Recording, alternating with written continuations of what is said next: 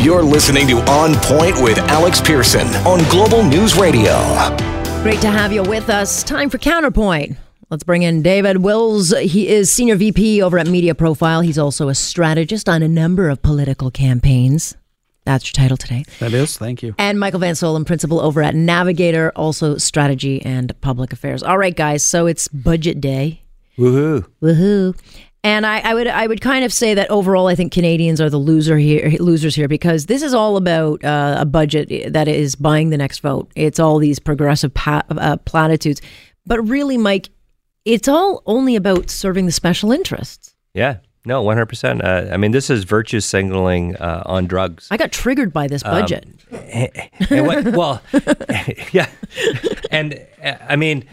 And there's a lot of, some might argue some worthwhile goals. A lot of language about pay equity as well. And but of course, no costing for that. As a fiscal conservative, what really hurts and scares me about this document is just the flagrant spending. $18.1 million deficit this time. Billion deficit. No plan to get to balance. I mean, this was the budget that was supposed to bring them back to balance. If we go back to the campaign, of course, the Prime Minister promised just $10 billion teensy weensy deficits, and then the budget would balance itself. And unfortunately, we've actually come through a relatively robust and healthy time for our economy. And now we're heading into some headwinds. And they've given up all that latitude that they might have had if they'd just been a little bit more disciplined to start out. We now see inflation rising. We now, of course, have interest rates going up. So things are really going to conspire against us. And it's amazing to me that this isn't a document going into an election. They still have their election budget to come. So, look, I don't think for Canadians who care about the health of our economy, this was a good day. There's no preparation in this budget for if NAFTA falls off the rails. If in fact tariffs are thrown at certain business sectors in our economy, there is no dealing with tax issues or tax breaks for small business. Literally, we are now uncompetitive in Canada, David, and there's no plan to change that because we can't get resource to market. It's like everyone's just campaigning all the time. Yeah, I think that's exactly right. And I think one of the things that's really missing, and I'm not going to lay this just on Justin Trudeau, because it's been, I don't know how many budgets in a row, that they're not tackling the big elephant in the room, which are loopholes. So, we have these stated things. The Canada's corporate tax rate is 26%. Research shows that Canadian corporations are paying 17.8 or something like that. If that's what the tax rate should be, then that's fine. But the problem is that there's some businesses who are eligible for it and getting it, and others that aren't. So they are picking winners and losers, but they're terrified, just like every other finance minister before him, to tackle those things. If they cleaned that up, simplified it up, then we could have a more competitive tax rate that you want to go and market against the United States and other things. But we still have these things where the loopholes that are there for the entitled and the elite and those that have certain special privileges and not for everybody. Right. But here was an opportunity, and you had a couple of months to watch what Trump's doing. He's lowered the tax rates there to incredibly low. They're now lower than our country. You've seen him making these changes. You see him blowing all this hot air about NAFTA. I just don't understand why they wouldn't have said, okay, guys, we do have to do something in this budget to make sure that businesses can at least compete. Right. And I think Canadians would have accepted that. Canadians are watching what Donald Trump is doing. And I think they would have had an opportunity 6 months back to start laying the seeds and saying, hey, this is the reality we're in. We have some very serious negotiations going forward with NAFTA. We don't quite know where they are. We're optimistic Canadians. I would have supported it. But we need to be careful at this time. Yeah. And they didn't do that. And they're throwing money around. What really, drives me crazy is that even some of the promises in here that aren't even costed, and they couldn't even imagine costing it. Like pharmacare?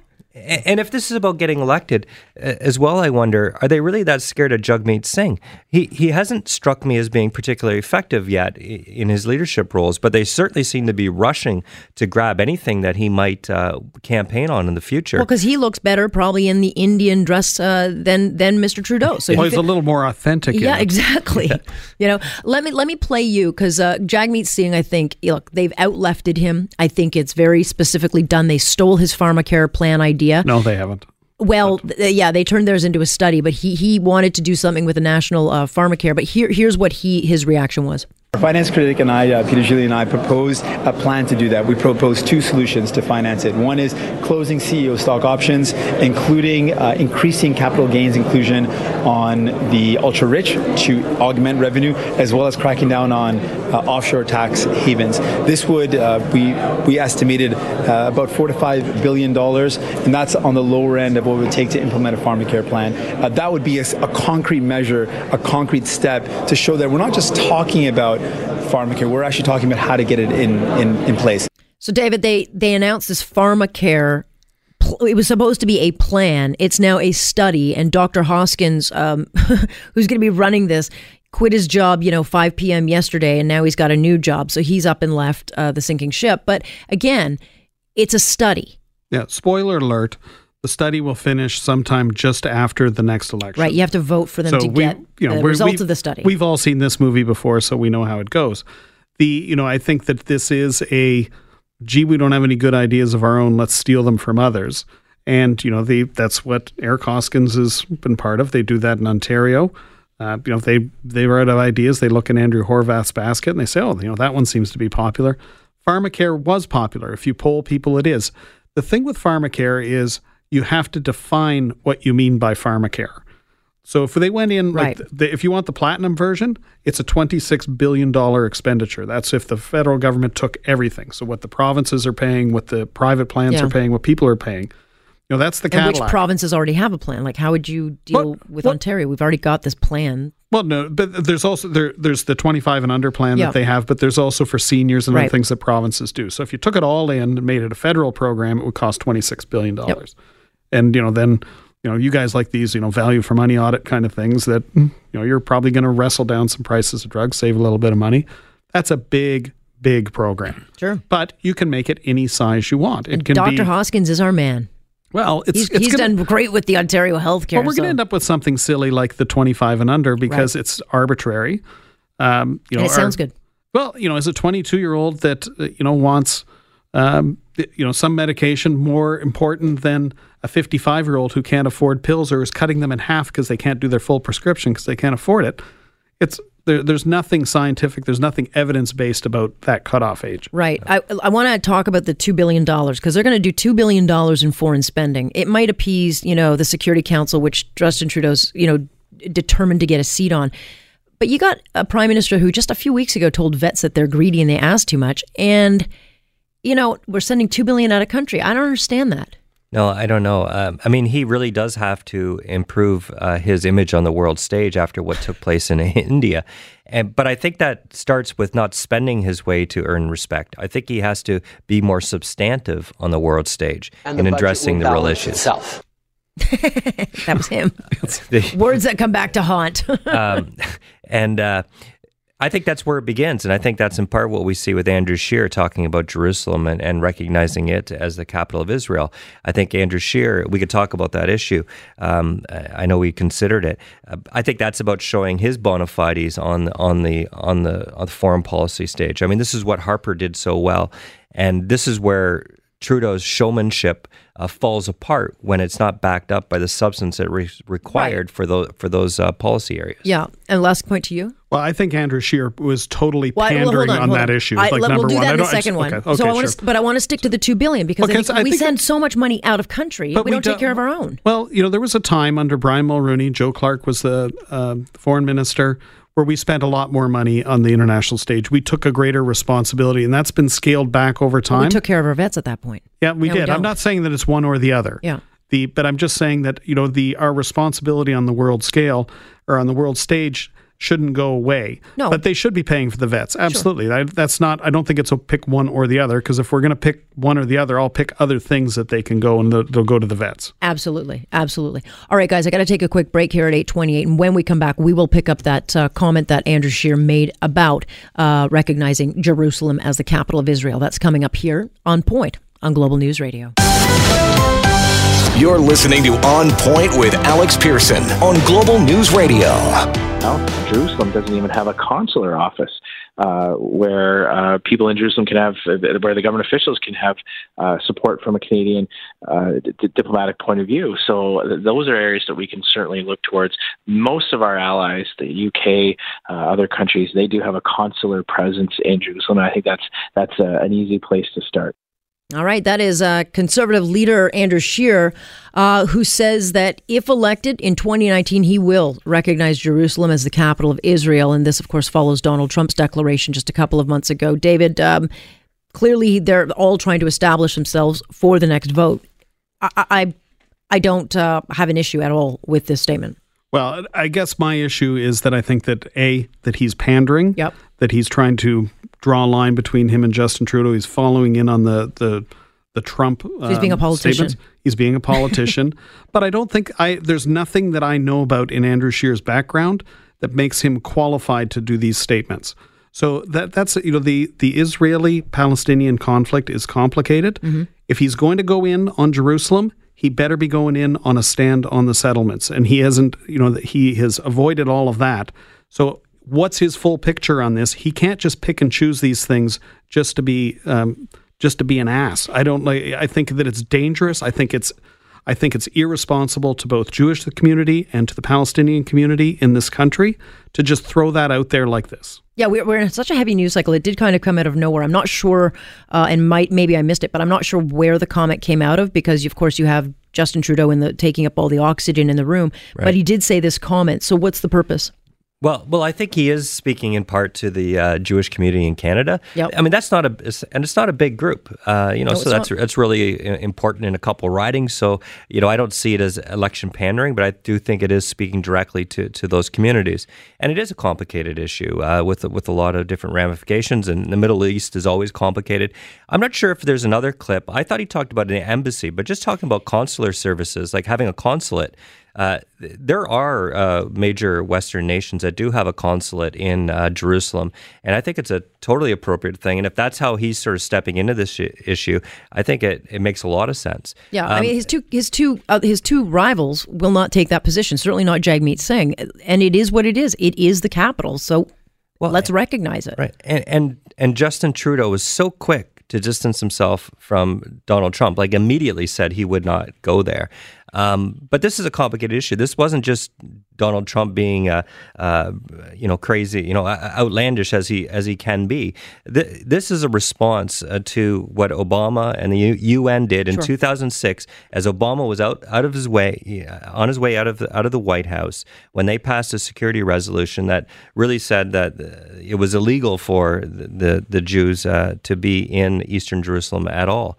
And so the principle of countries not putting their embassy in Jerusalem was about, look, let's solve the peace process. We're not going to get involved. And that was sort of the status quo that had been kept in place for many, many, decades. And when Obama and the UN passed that resolution, that sort of upset the apple cart. Mm-hmm. And Donald Trump has tried to sort of put the balance back. Well, he may be bombastic, but he does tend to stand on the right side of history on very complex issues. We could sit here for hours and debate this relationship, and it doesn't mean Israel doesn't do things wrong, but you can't change the fact that it is the capital. I'll give the last point to you on this. Well, I think you also can't ignore that the Palestinians claim East Jerusalem as theirs. But it's not. It's not. Says you, says them. Well, says the United Nations. Well, it's been established. It's a fact we cannot change. It will not be changed, and the Jews will not change it. You're picking only parts of that argument. The United Nations has also said about the settlements, but that's okay to continue on. That is a different issue, and there are many Jews who will also say that's not right. This is why you're going in. This is pandering because it's going in on one issue, which is I'm going to say this, boom, and get out. It does nothing to advance the peace process.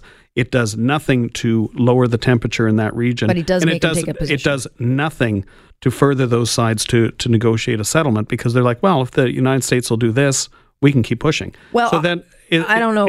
I wouldn't say that. I just stress that this all got upset with the UN Security Council resolution in 2016 when Obama was essentially a lame duck president, and he allowed that to go through.